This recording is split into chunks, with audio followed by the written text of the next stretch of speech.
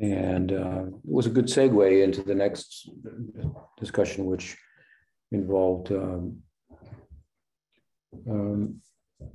exploring the tattva of Brahma, and of course, related the fact that we often refer to our sampradaya as the Brahma Madhva Gaudiya sampradaya, so the role of Brahma.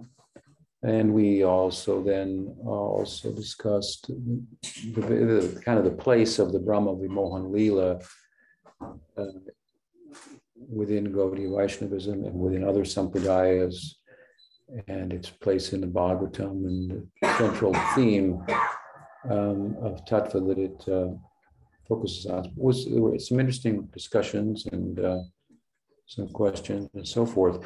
That said, I didn't give the devotees much time to ask any questions, except after the third class. So I think they may have some, and it was requested of me that I allow the devotees who are here to ask questions, see if they have any, before we take any from the group that is online. And if you can repeat all the questions after you get them, when they ask the question, to repeat them on the. Okay. So is Padmanabh Maharaj set up? He is on, yes, he's set up and he's. Okay. Excuse me. Oh, good. Jai, is that from Madhavan? Oh yeah, we planted, over 100 coconuts a few years ago, and wow, probably got 10,000 coconuts coming. Wow. A lot of them are we should start a business with those. Yeah, we have one, picking them. Just that Gopal, it's quite an enterprise. So we'll go ahead. Can we go ahead and entertain? Yeah, go ahead and take the questions from the group here. No pressure, but if so. Nothing's coming to the fore in the immediate, so if you have any questions there, I think we can take them. We do have a question from Ganga Shakti, and she wrote it in the chat, so I'll just read it. She said, Srila Prabhupada often writes that we have to realize that we are not the body. While this is understandable as a mental concept, it is not easy to understand on a deeper level and live in accordance to it. Could you please give some suggestions about how to gradually advance in this process? And where's Ganga Shakti questioning that from? Eunuch. She is on the call, but she wanted to write it in the chat. Well, yes, this was an emphasis of Prabhupada, that there's a difference between the self and the body, or that we're not the body was kind of a mantra of his, if you will. It's worth noting that the difference between the Atma, the self, and the body, and the likeness between Atma and Brahman, or the delimited, or I should say, undifferentiated feature of the Absolute, are not an emphasis. Were not an emphasis in Gaudiya Vaishnavism at the time in which the Sampradaya was being established by the founding Acharyas. Of course, the reason for that is, on the first part, is that everybody in India was under the impression that you are not the body. From, that's every school of Vedanta teaches that, the Sankhya school teaches that, the Karma Mimamsa school, all the systems of philosophy that were prominent at the time, other than Charvak's materialism, which just didn't have much of a voice at all posited this idea that there's a difference, that consciousness does not have a biological foundation, that it's independent of the body-mind complex, that it is independent of time, the time-space, if you will, perspective. So for that reason, it wasn't emphasized comparatively compared to what other themes were emphasized. And the likeness between the Atman and Brahman was not emphasized either, because that is the emphasis of the Advaitins, in particular, to an extreme and to a point that we disagree with. While we say there's a likeness, there's a difference at the same time, and that's an important emphasis on the part of the Gaudiyas. Now, so the emphasis was largely on other themes, if you will, but coming to the modern times, in Prabhupada's campaign in New Lands, if you will, he didn't make that first part an emphasis. Obviously, he made the second part an emphasis too. There's a difference between the Atma and Brahman, for good reasons. Nirvisesha Sunyavadi Paschatadesatani, as he liked to refer to himself, dismantling or dismissing the Advaitin perspective on the absolute and on the nature of the self. But he emphasized that there's a difference between the body and the self. And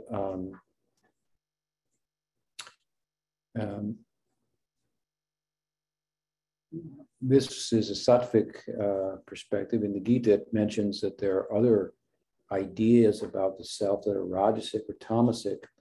We can find them in other religious traditions, in the Abrahamic religious traditions. There seems to be some confusion from our point of view, from the sattvic point of view, about the nature of the self. Is it the body? Is it the mind? Is it the emotions? I was listening to a Catholic priest not long ago speaking about what happens after death and what leaves. And he says, the emotional self is what leaves the body and goes to heaven, and so on and so forth. And while we agree that the emotional self, the psychic self, goes to the next body, the idea is to get beyond that psychic dimension of matter, as well as the gross dimension, and enter into transcendence itself, beyond body, mind, and so forth. So,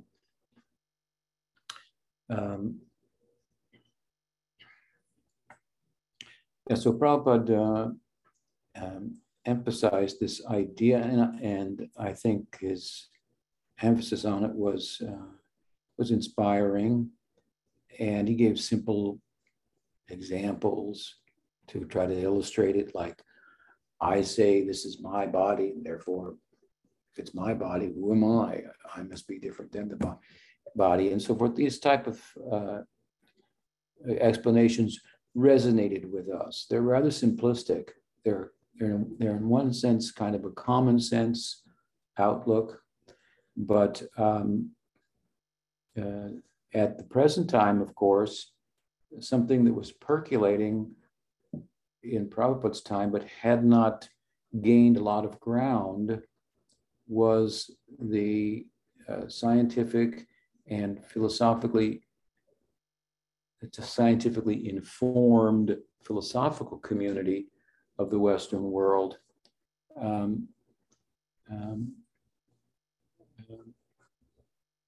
What was percolating and which is prominent now is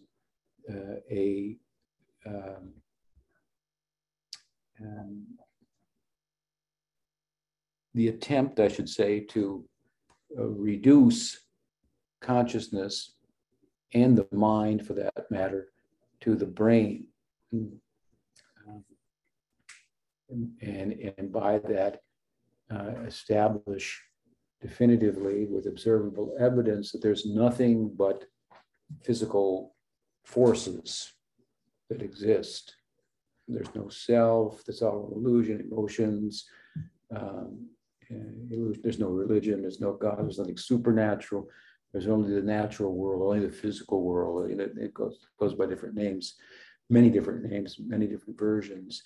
And so I think, you know, with the beginning of the 20th century, early part of the 20th century, and the shift from like what was it, Newtonian perspective of the world.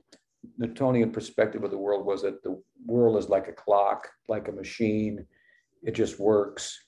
And maybe there's a God, you know, but whatever, he may have set it up, but he's not involved, intervening in it, having a part to play. And neither is anything else. There's just strong and weak nuclear forces. There's magnetic forces, gravitational pull, and these are the four, you know, main. This is what's going on. Everything's happening by those forces. And consciousness was really like, huh? There's nothing that wasn't something to consider. But with the shift from Newtonian perspective to a quantum physics perspective, which has been resisted by the scientific community quite a bit because it just doesn't like, it's a paradigm shift. So it's troublesome, if you will.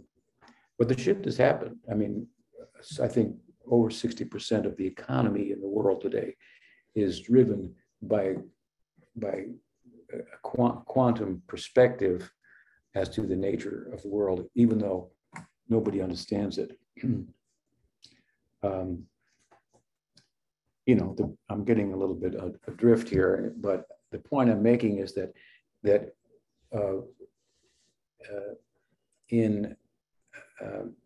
by the 60s and the early 70s, this was becoming a little more of a issue.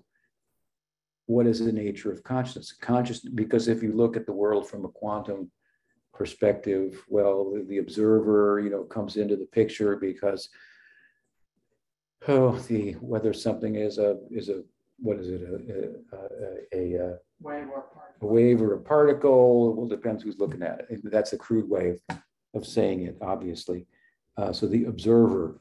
And so then this idea of the observer having a role to play and then Eastern influence coming to the Western world. And suddenly you had a scientist like Fritjof Capra writing the Tao of Physics, which was heretical from a scientific point of view, but gained a lot of ground nonetheless.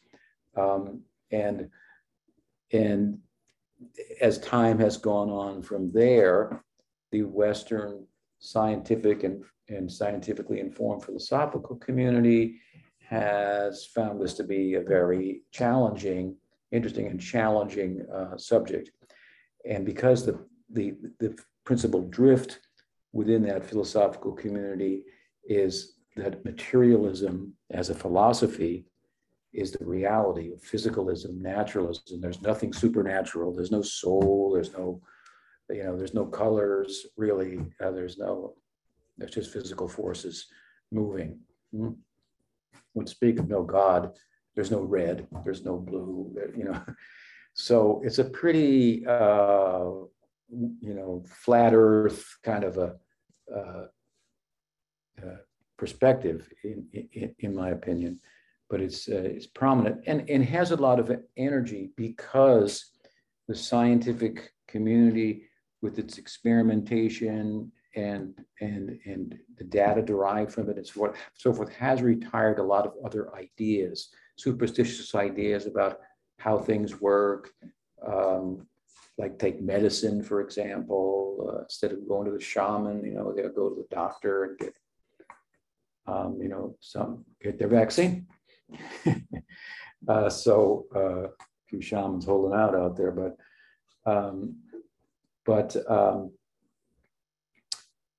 for a lot of reasons, they have a lot of energy, a lot of faith, if you will, based on data and so forth. But the big challenge that they have met is to try to reduce consciousness to matter, try to reduce experiential reality to non-experiential reality. and try to show how experiential reality comes out of non-experiential reality. That's a pretty tough thing to do, because there's nothing in non-experiential reality that resembles in any way, shape, or form experienced experience. In fact, I'll say it, you cannot get experience out of a non-experience. You can't get an experiencing reality out of a non-experiencing reality. So they've got a tall hill to climb, but every week there's a new theory out about how consciousness is just part of the brain and so on and so forth. So it's interesting. And Prabhupada was emphasizing this point at a time when this was percolating and just starting to begin. And although he gives simple examples, it was very convincing to ourselves, persons like myself. He also gave us a practice, which is what your question is about, a practice by which we could get experience of that. Now, to be honest with you, the practice was not something separate from bhakti, that you would practice that I'm not the body. You might have, and a lot of devotees may have, and try to eat less and sleep less. And sometimes they say, you ask them how old they are, they say, my body is this old, and this, but my body this, my body that. And in their mind, they kind of try to separate it. Sometimes it becomes problematic because that's my body over there and I'm over here and I don't take care of my body. And well, the next thing you know, they don't have a vehicle that's healthy enough for them to apply themselves in the practice, and they're distracted and so on and so forth. So emphases at different times in different places may be useful, and over time, we may find that they may have been misunderstood, misapplied, and we need to emphasize in a different way. Another way in which this "you're not the body" has been kind of misapplied, I think, by some of Prabhupada's disciples, maybe grand disciples, also great grand disciples, whatever, is that because it is such an emphasis within the Gyan Marg, it's like the be all and end all of the Gyan Marg. It's just like, included within bhakti, as you don't even have to talk about it, so to speak, hardly. But because it is so central to Gyan, there can be and I've seen it, a tendency for a Gyan-oriented perspective of bhakti to take precedence. So there will be an emphasis, for example, on vairagya, on renunciation. It's extreme. After all, because in the Gyan Marg, vairagya, or detachment, and the culture ongoing upfront of detachment is an anga, or a limb of that discipline.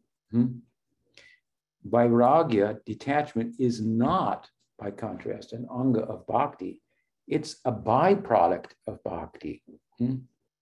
So, but if your bhakti is kind of influenced by Gyan, then you can be factoring in long fasting, austerities. The Gyanis, to practice vairagya, will do things like sit in front of a fire at midday in June, in the Rajasthani desert, and say, hot, cold, these are all perceptions of the mind, and I'm going to realize it. Or in January, to go into the, up to Haridwar and enter into the Ganga up to your neck at midnight. And they do these things. So this is a way in which there's a practice to realize that you're not the body, but it's not very user-friendly. And as I say, by contrast, in bhakti, this realization is a byproduct of applying oneself within bhakti. And so your question is about how, what can I do to realize that I'm not the body? How shall I think about it? Well, another way to think about it is to think, I am the body. Now, I know that sounds antithetical, but there's a couple ways in which it's true. my body is an extension of my consciousness. So it's me. It's nothing but me. Gross matter comes out of subtle matter, and they both come out of, consciousness. So if my consciousness is material, then it's going to take a shape, and that's my shape, according to my consciousness. Now, that consciousness is different than the fact that I am consciousness. It's a shade of consciousness covering my consciousness self, if you will, right? It's, let's say, call it, as Prabhupada has at times, contaminated consciousness, chitta, contaminated consciousness. So to purify the consciousness, this is Chitta Darpana Marjana, what Mahaprabhu has described, but his Nam Sankirtan. This is the beginning of his teaching, right? So it's the same thing. It says you're not the body, Chitta Darpana Marjana, to cleanse the chitta, the internal organ, if you will, the subtle body that on which impressions are registered, that have an impact on what I do, and so forth. So to change your impressions that you imbibe, and to imbibe only impressions of bhakti through participating in the different angas of bhakti, which are very pleasing, like hearing, chanting, going to festivals, honoring Bhagavad Prasad. Sounds a little nicer than going in the Ganga in the middle of the winter up to your neck.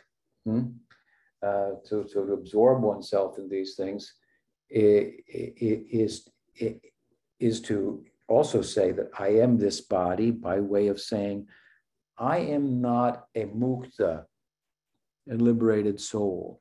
I am not a siddha, but by the grace of my guru and the Vaishnavas, I'm also not a buddha jeev, the opposite, materially conditioned. Well, what am I then? I'm a sadhaka. What a beautiful idea. And I have a sadhaka deha. Deha means body. So my body is the body of a sadhaka. I should take care of it. Remember when I was young in the New Dwarka, the Los Angeles temple, we used to sleep on the floor, 30, 40 brahmacharis every night. And then there was this big bin with clothes in it. And then you would go and close your eyes and reach in, whatever you pulled out, that's what you would wear for the day. That was supposed to be, I'm not this body, renunciation and so forth. There were some downsides to that.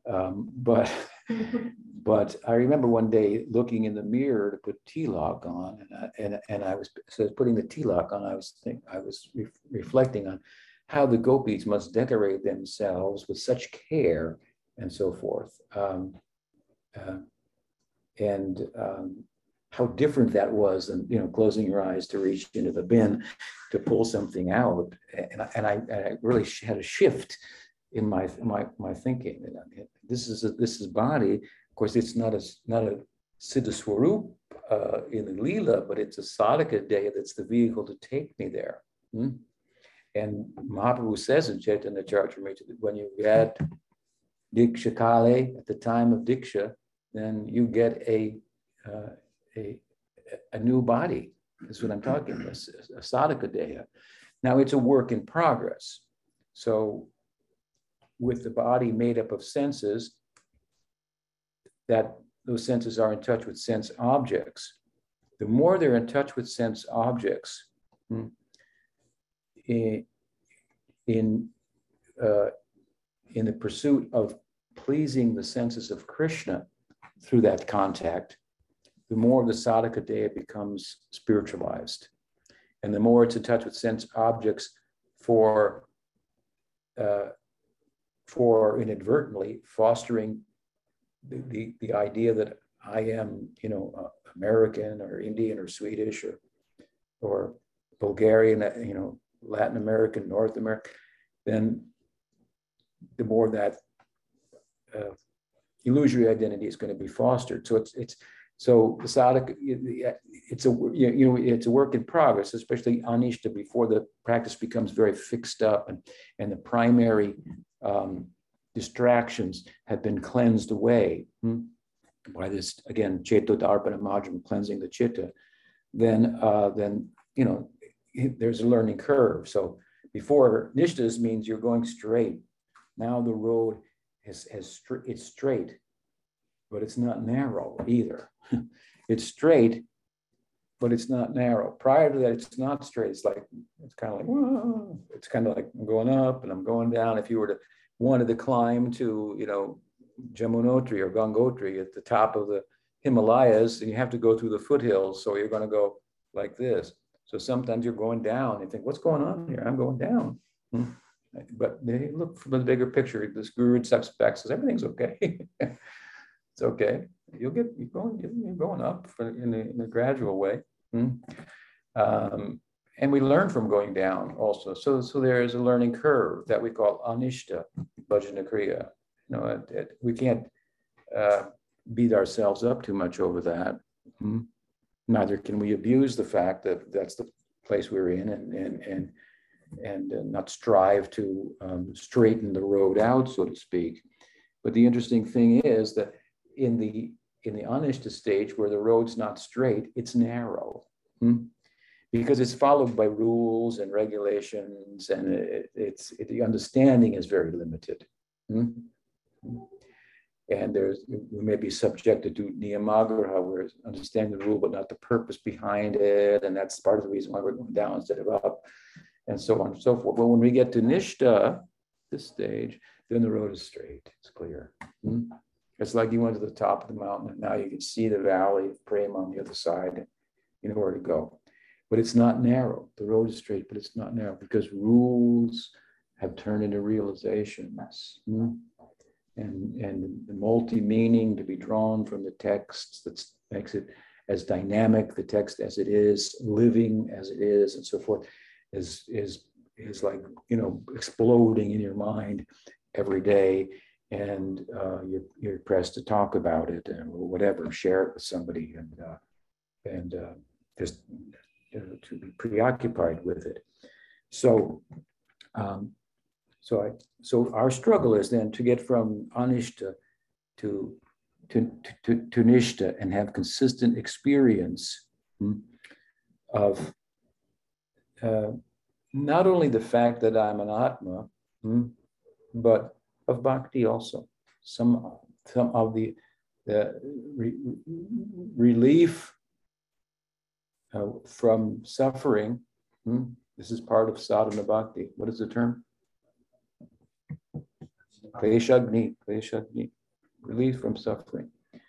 But there's also ananda of bhakti coming in. So it's a long answer to your question, but what I'm saying again is that there's no specific practice to your body, but to practice instead that my body belongs to Krishna and I should take good care of it for his service. One time, an anecdote comes to my mind. Pujapad Sridhar Maharaj related that Professor Sanyal, I forget his initiated name, but sometimes some of Bhaktisiddhanta Saraswati Thakur's disciples went by their secular names because they have doctorates or professor degrees and this and that, and that would have some power in the community. If Dr. So-and-so was writing this as a Vaishnava, BA and MA and PhD and so forth. But he had a spiritual name too, I forget. Professor Sanyal, and he was involved in the publications. He was very dedicated to Bhaktisiddhanta Saraswati Thakur, but the anecdote is that he was fasting very and minimizing bodily concerns to an extreme. And one night, it appeared almost as if he would pass away or something like that. I forget all the details. It was either Pujapad Sridhar or someone else who said to him, "Look, you're looking at it the wrong way here. That body belongs to Prabhupada Bhaktisiddhanta. You better take care of it. He's got things to do with you. I'll give you another example that comes to mind, and that is Sanatana Goswami felt that his body was offensive because it had broken out in open sores. And when he came to Jagannath Puri, he was afraid that Chaitanya Mahaprabhu, controlled by affection for his devotees as he was, would embrace him as he had in the past. And he felt, oh, my body is unfit for that. But Mahaprabhu understood his mind and embraced his body, and all the sores went away. And then he said, don't think like that. What he was thinking, he was going to throw himself under the Rath Yatra cart. He said, no, I have many things to do through your body. So you have to take care of it. So there's you can think, I am the body. This is my sadhaka deha. It's a body that I've got now for serving Krishna, and it belongs to him, and so forth. These are positive ways to look at that, and then to apply yourself in bhakti, by which Janiyati Ashubhai Ragyam Gyanam Chaitahaitukam Vasudeve Bhagavati Bhakti Yoga Prayojita. Very quickly, renunciation, vairagya, and knowledge will come as maidservants to the bride of bhakti. If you embrace bhakti through good association, understand better how to embrace the angas of bhakti and apply them in your life. It doesn't matter whether you're a householder. You think, no, it's hard, I'm a householder. It's hard for a monk too. But the way to do that will be slightly different. How to give yourself entirely to Krishna. Bhaktivinoda says simply, take shelter of the holy name. That's for everybody. But how to dedicate yourself completely as a monk in bhakti will be slightly different than how you will as a householder. Just to give a simple example, the householder was going to be earning some livelihood, so beyond what he or she needs for their sustenance and from some reasonable form of recreation, as Krishna says in the Gita, yukta hara viharasya yukta chetasya. You have to be balanced in eating, sleeping, and playing. Sometimes Prabhupada would say, okay, let's stop and tell a joke. Something like that. He would do that. So we didn't always understand that, I would say, but that was the problem. So at any rate, balanced and such, and beyond then reasonable amount of recreation, which might be different for different types of householders also. Then your funding will go to help, projects like publishing books, opening a temple, serving the deity. That's your fun money, so to speak. Whereas the monk is not earning any money. So they're different, but they have the situations are not necessarily more or less conducive for bhakti when bhakti is properly understood. Easier said than done. But we try to explain it as best we can in a wholesome way, and so that you'll be happy and healthy and not end up with some kind of neurosis about it, and you will realize that you're eternal. You'll experience that you're eternal. That should be a beginning thing. You'll experience that I'm eternal. What can I say about it? You can't say anything but that. You have to experience it. I'm eternal. I know it. I've experienced it by absorption in bhakti. And this is maybe the primary aspect of the Atma. Therefore, that's what's emphasized in the Bhagavad Gita when Krishna talks about it. His whole discourse to Arjuna in the second chapter is about the Sat feature of the Atma, which is in contrast to matter. It exists, it's real, it's eternal.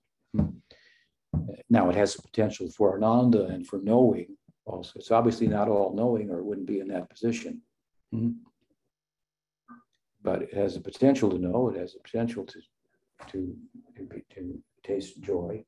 And it would be joyful to know itself also, in as much as, well, you just ended all the problems of life.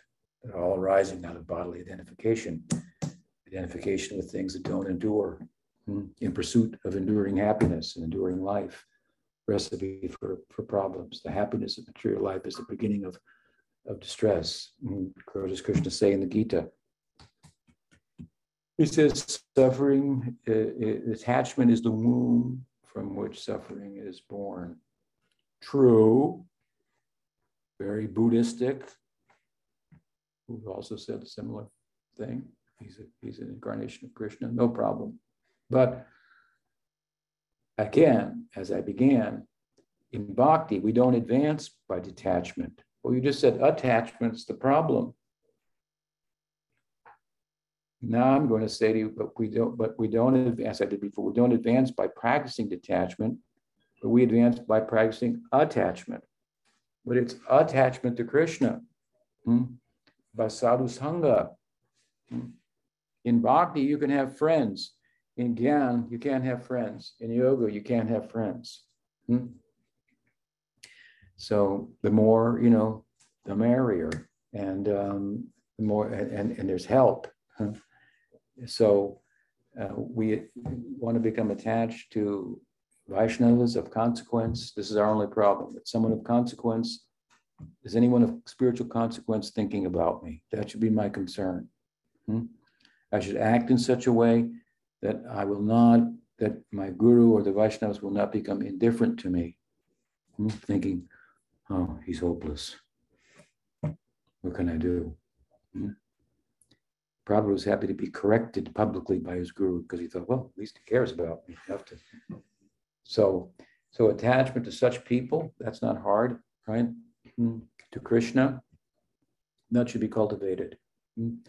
And that you're not the body will be a byproduct. Once I asked Prabhupada, I said, Prabhupada, I was involved very much in distributing his books. So I was sitting with him. I said, Prabhupada, just by distributing books, will I realize that I'm not the body? He said, you have already realized that. I said, okay, I looked at that. So he said, yeah, because you are engaged like that, that is not a bodily activity. This is Sankirtan. So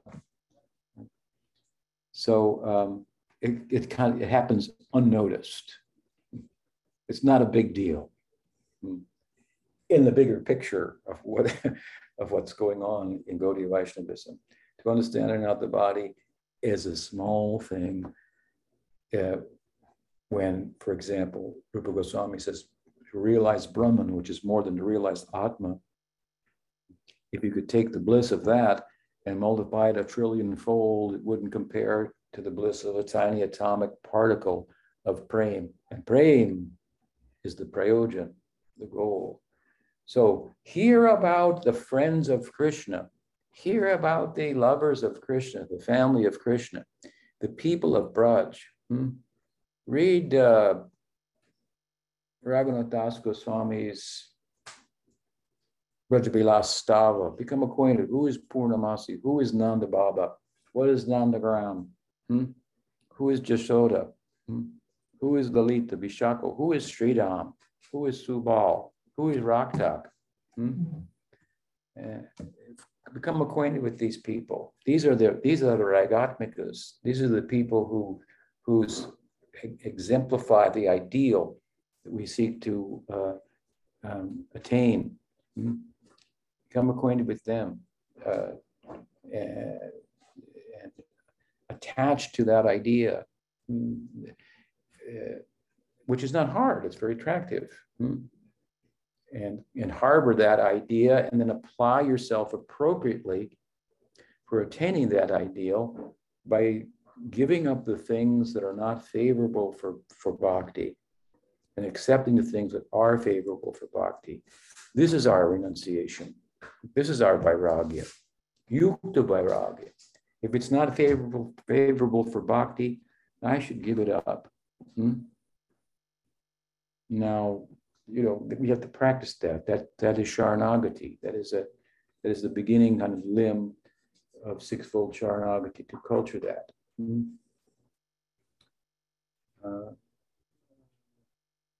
So, I mean, that's a long answer. And it's an interesting one, given the times in which we live, as I said earlier, because now this is a very hot topic, a sexy topic in philosophy in the West and in the scientific community. What is consciousness? Where the holy grail in the brain, the boing, conscious feeling starts to happen, which is like in a non-feeling thing, feeling comes out. It's like they want to take this magic and superstitious thinking out of life. And meanwhile, they expect us to believe that at some point, something that's non-experiencing is going to start experiencing. You're going to hit a billiard ball with a cue and it's going to say, hey, you know, could you put a little chalk on it? Mm-hmm. If that's not magical thinking, I don't know what is. So they're as superstitious as you could possibly get.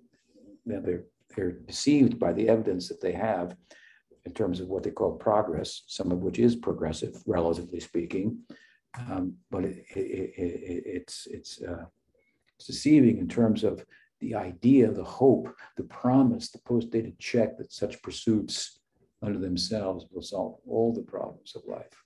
Everybody's still dying. Everybody's still getting sick. Everybody's still being reborn. Of course, I don't accept that, but so yeah, it's a very interesting topic, and it's interesting to note how hard it is for them to reduce consciousness to matter. They can't do it. Some people are starting to give up in that community even, and they've moved to a panpsychic perspective, which is originally this found in Vedanta. They have their own ideas of panpsychism, the idea that consciousness is everywhere. It's a fundamental feature of nature. It's not just something that boing, appeared in the evolution of the human brain. They're all interesting arguments that are out there. And the point being, I'm saying, this is really an interesting topic, and Prabhupada was addressing it in a simple, kind of a simplistic way by saying you're not the body, and kind of grounding us in that understanding. And then in practices of bhakti, if we applied ourselves, would give us experience of that, which is most confirming. You can philosophize about it all you want, and that may help you to keep your head and your mind and your intelligence from being swayed to dictate or contemplate actions in another direction. Knowledge, proper use of intelligence will help to corral us, so to speak, in practicing bhakti. Lust can be found in the body, can be found in the mind, can be found seated also in the intellect. It has to be uprooted. So at any rate, yes, the practice, which gives you some little experience, this is very, very confirming and should compel us for dipping a little further than just our toe into the ocean of bhakti rasa. So I know that's a long answer, and it seems maybe I didn't give you a like silver bullet exactly what to do today. Turn left and go to Street 108, and you'll realize you're not the body. But this is how we think about it in bhakti. So, did you have a question? Yes, there's a follow-up question here. Yes. Okay. One common critique of dualism between matter and consciousness is that there's substantial unclarity over how something immaterial as consciousness could influence the material body, for instance. Yeah. So what would the Gaudiya reply be? Did you hear the question? Can you repeat it? The question in modern philosophy is that well, Descartes, to go back to him, he made the argument that the mind, was his argument, is different from the body, and he thought only humans had minds, and I guess he thought mind was the soul. He was a religious person too, of sorts, and so he created this dualism between mind and body. It was a very crude, cogito ergo sum, I think, therefore I am. Nobody else is. So this distanced humans who followed that from nature, separated them from nature. We're different. We have a mind. We really are. And he thought that being religious at that meant, well, we're eternal. And so nature is just there to rape and pillage and do whatever you want with for human purposes. This is the beginning of the environmental crisis. Interestingly enough, of course, in India, they also posited that you are not, that there's a difference between some schools like ours, a difference between consciousness and matter, but they also posited there's a difference between consciousness and mind. And so there's three categories there: consciousness, mind, and body. The former, the first, being categorically different than the other two, which are both different divisions within matter. Subtle matter, gross matter, psychic matter, physical matter. And in positing that idea, of course, they at the same time didn't separate humanity from the entirety of nature, because they posited that this consciousness is everywhere. In the plants, in the animals, in stones. So it was a panpsychic perspective. So it was very environmentally sensible, and it posited, having regard for nature, which would be personified as gods and goddesses, and create temples for the river god and for the sun god, and so on and so forth. They show gratitude for nature and its bounty. And as I often say, if you love someone, they'll tell you all their secrets. So nature has a secret, and the secret of nature is that it has a soul, that's you.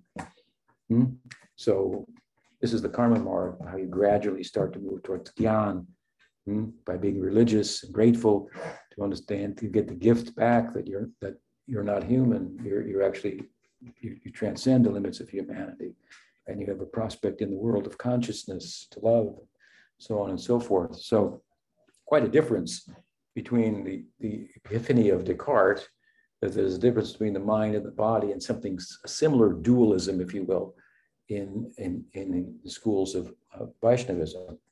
Now, modern philosophical, scientifically informed, if you will, philosophy doesn't like this dualism. The question that's been asked is why they don't like it. That if something is material and another thing is immaterial, okay, spiritual, how can the immaterial thing influence the material? Answer this question. And so dualism they have more and more tried to retire this dualism. Just forget this. This doesn't make any sense. Now, I've written about this in this argument in my book, Sacred Preface. I did a whole section on this, this particular argument. So it could be a long answer I don't want to go into, but one of the things, well, a couple of points come to mind. The question is how to reply to this argument. Well, one of the ways to reply to this is that, because the argument is, how can the mind, which is immaterial, influence something that is, or non-physical, have an influence over something that is physical? One of the ways in which we would answer that particular question, framed like that, is that, no, you don't understand. Mind and psychic and physical are both part of the same thing. They're just different categories within the same thing. I mean, it may not satisfy them, but that is our teaching. In other words, mind is influencing matter. Psychic matter influences physical matter. They're both matter. So what's the problem? But the problem is that, well, like I said earlier, well, we see that there's gravity, or we can't see it, but we see it seems to happen. We see electric and strong and weak nuclear forces and so on, forces of nature, but we don't see mental forces influencing the physical world. I think that what they're looking for is a force and an influence that is physical. They're looking for a force that we say at the onset is not physical in terms of physicality. That doesn't make a lot of sense. Do you follow me? In other words, we don't see it. Well, maybe it's unseeable to begin with. But we don't see it. Yeah, well, I know we said that. You can't see it. It's an unseen force, but we don't see it. That kind of reply doesn't make a lot of sense, but we can't measure it. Right. We know that. It's immeasurable. Right. So now what some people have done who don't like the materialistic idea have moved towards the paranormal and tried to find examples in the paranormal realm where mind is influencing matter, where there's telepathy, where there is telekinesis, where there's levitation, and so on and so forth. And to be honest with you, there are some very good examples of this. There's a man and lady, I forget their name, a married couple who wrote a book called Irreducible Mind. And one of the chapters in the book is these are well-educated Western-speaking philosophical people. One of the chapters is about a number of examples in the realm of the paranormal over the centuries in the West, but to speak of India, where that stuff goes on all the time, right?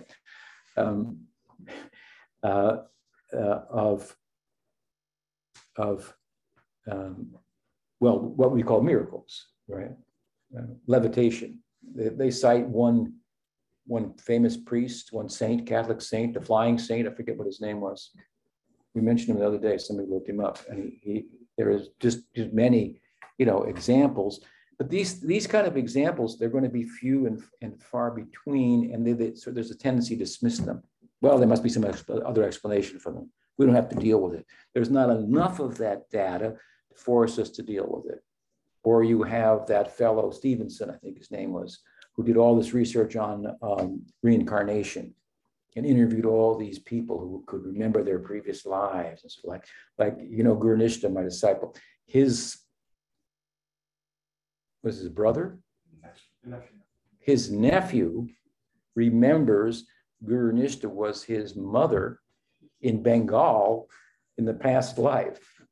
And he knows details and everything like that.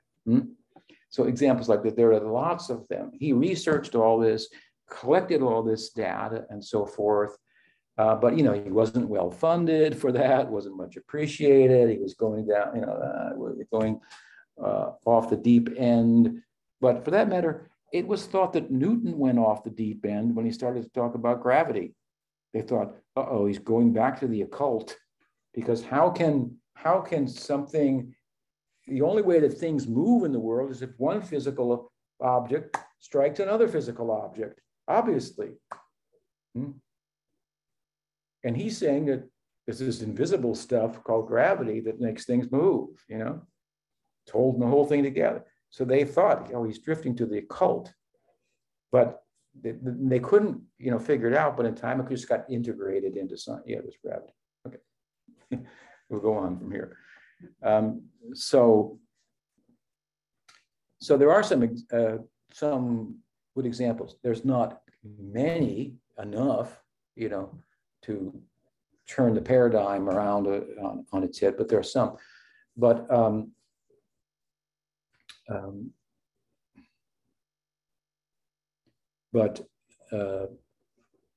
I think above and beyond that, the question is mind or is consciousness causal, right? That's the question. Does it have causal efficacy? Does it change things in the world? So, well, that's certainly how we live our lives. We live our lives as if our thoughts matter. And matter doesn't matter unless we think about it. But that our thoughts matter. And if you want to say that they don't, that would be materialism. They don't matter. They don't have any influence on the world and so forth. You're really doing a talk that is absolutely impossible to walk. If you can't walk it, how good of a talk is it? No one can walk the talk of materialism as a philosophy. It is impossible. In that philosophy, nothing, if you want to get down to the bare facts, nothing matters. It doesn't matter if you kill someone on the street or you feed hungry children on Christmas Day. The acts are equally just the movements of matter. Anything other than that, just some human idea, convention, and it's all in the mind, which is just matter anyway. So nobody can live like this. No, it's impossible. So what is the value of such a philosophy? And meanwhile, we have other more beautiful ways of looking at things, and we have a process, a means to realize that that there is something immaterial, a self, and that it does have an impact on the world. And we see it in the mystics, and objectively we see that they have conquered their humanness, which is supernatural. They've harnessed their mind, their senses. That's supernatural. Try it. It's not easy. It's miraculous. So that's external observable evidence, which lends credence to their reporting as to the nature of their experience, what the Atma is, what the mind is. And who do you want to listen to about what the mind is? You want to listen to yourself? You want to listen to a psychologist, maybe on some level, how it works, how it might not work, how it might work better, but what it is. So you want to go to science and philosophy. In the modern world, the prominent, the default perspective is it's just a brain. These are people who have investigated this, no doubt, but they have no control over their own mind. Or would you rather listen to somebody like Vyas, who in Samadhi, with a completely controlled mind, had the experience of himself and Krishna? I mean, if someone can control their mind, that's objective. And the extension of that would be they can control their senses, harness all their humanity. Maybe that person is reporting is worth listening to.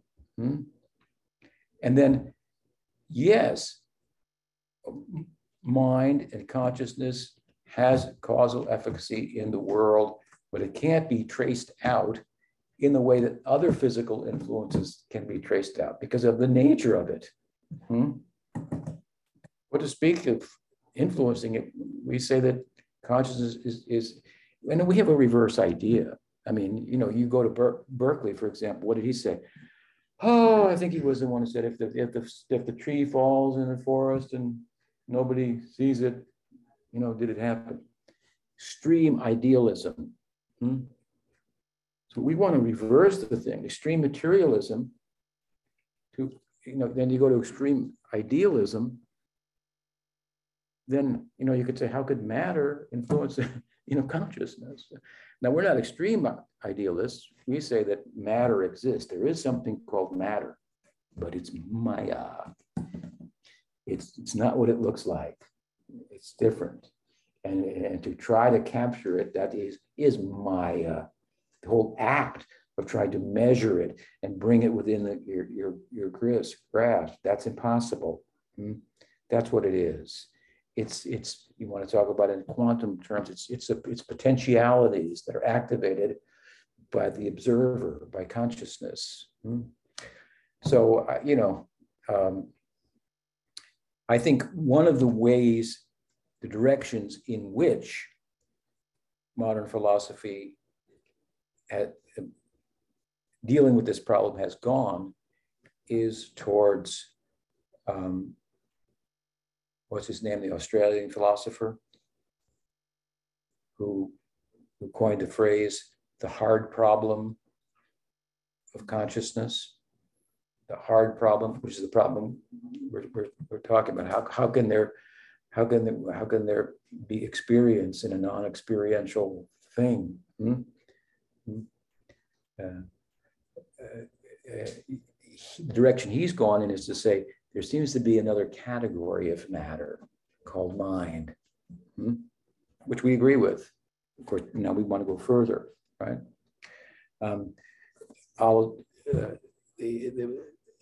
There's just lots of arguments out there contra to this, better than the ones I'm giving, I suppose, or more in their own language, scientific speak and so forth. But I like the mind experiment of Mary's room.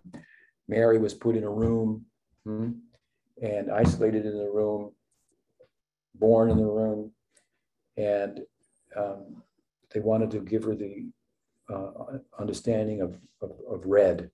So they revealed to her all of the physical properties of red. There are physical properties to the color red, right, as there are to any other color. All the physical properties. So she knew, because red is, like everything else, is just physical, she should have known everything about red. But then she goes out of the room and sees red, and it's completely different than all the physical.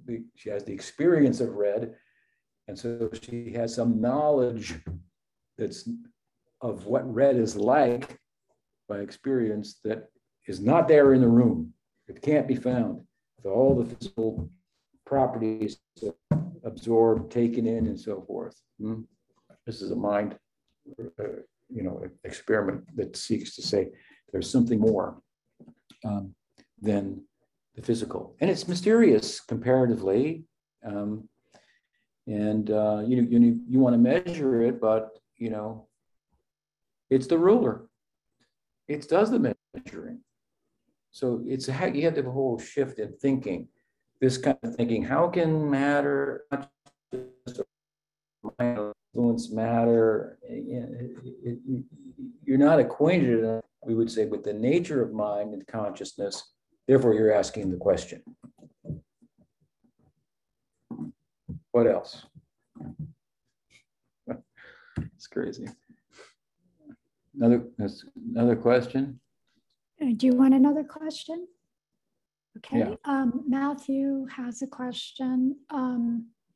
He is not able to ask it himself, so I'll ask it. Let's see. This question is, would you please discuss the importance and meaning of Diksha initiation? How important is initiation to progressing through the stages of bhakti? Just a short answer. Yeah. Well, it is short. Diksha it really involves, in essence, imparting the mantra. So the guru imparts the mantra, and the mantra is a sound representation of the deity. And so through the sound, through the syllables, he reveals himself. In the archan, which is the ritualistic realm of bhakti, where the deity of Krishna, for example, is worshipped, then the mantra that corresponds with the deity is employed in that realm of ritual to bring out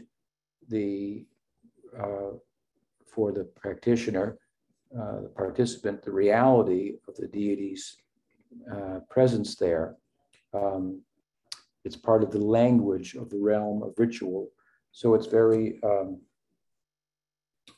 essential, let's say, for that anga of bhakti, which is a prominent anga, limb of bhakti in our school for good reason.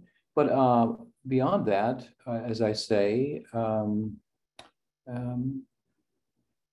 I think that in Diksha, what occurs is something I referred to earlier, that someone of spiritual consequence acknowledges us. And it's not what you know, it's who you know. So if someone who has endeared himself or herself to Krishna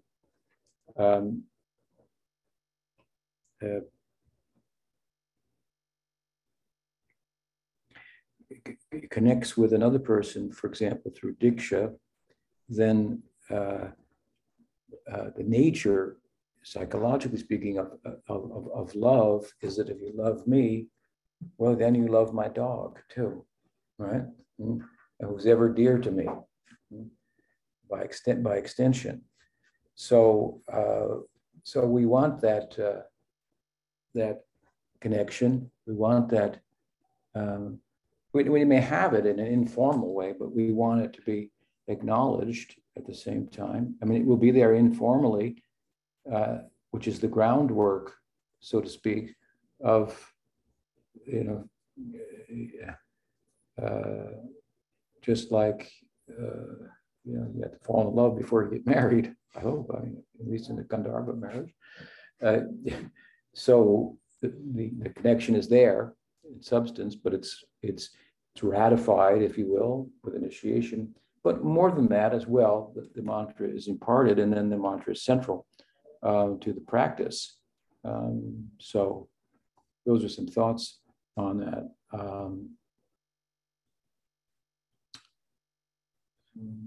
And while Krishna is independent of such, he could liberate anybody or give prema to anybody, whether they're initiated or not. And his name, for example, is non-different from him. And the mantra consists of his name in the dative case, rather than in the vocative case, in which we find it in the Hare Krishna Nam mantra. Still, Krishna himself has established this way by which he is to be approached through his devotees, through the guru. So if we are to ignore that in the name of the philosophical fact or theological fact that Krishna Diksha is not necessary for Krishna to reveal himself if he wants to. So we say, therefore, why should I get initiated? That would be really to misunderstand. It's not why should I get initiated, but how can I not get initiated? Because this person, this Vaishnav, I must get in. I must have that connection. Is the feeling? It's very positive. So if we think, why should I trouble myself with that? We, obviously we have the groundwork hasn't been laid. We haven't fallen in love yet, or our faith hasn't been captured yet. Our heart hasn't been captured. Guru speaks such that what we feel like, hey, that's what I think. I feel like, yeah, it's there, but I couldn't say it. But he's saying it, she's saying it, and so there's one. We're one. So she is the guru, the God, who's already in the heart, coming outside. So we don't understand all that, and then, of course you do understand that, but some people don't, and they think, well, I don't need the guru. Then to avoid that, look at it from the opposite side. Well, then you will be an offender to the name, because Krishna says, well, to disregard the guru is one of the offenses to the name, and the mantra is made up of the names. So if you think I avoid that, then you can chant the mantra, you can go find it in the book or whatever, but it's not going to be fruitful. So looking at it the opposite way, what's the downside of not getting initiated? And then the upside is it's very positive. And I mean, can I say, in my experience, there's nothing I could have done that would have been more significant, important in my life than that. And I know I read some of Prabhupada little books, and I tried to read his Bhagavad Gita, but I couldn't read it. But I liked the Krishna book a lot. That I could read before I got initiated. Now I was giving classes from it friends of mine and so forth. But to me, it just like every page it was telling me, you got to find the, you got to meet the guru, you got to meet the guru. That was everything. I have some Guru Nishta, so I'll have to pass that on to you also, Matthew. You're a sincere student, and I look forward to meeting you personally. Gaur Premanandi. He says, thank you. He says, thank you, an inspiring answer. I know there's more questions, but we've gone a little over time, so we'll end for the day, for the moment, and hopefully meet again in this next Sunday. Thank you so much, Guru Maharaj. His Divine Grace, Bhaktivedanta Tripurari Swami Guru Maharaj Ki Jai. Jai, Haribol.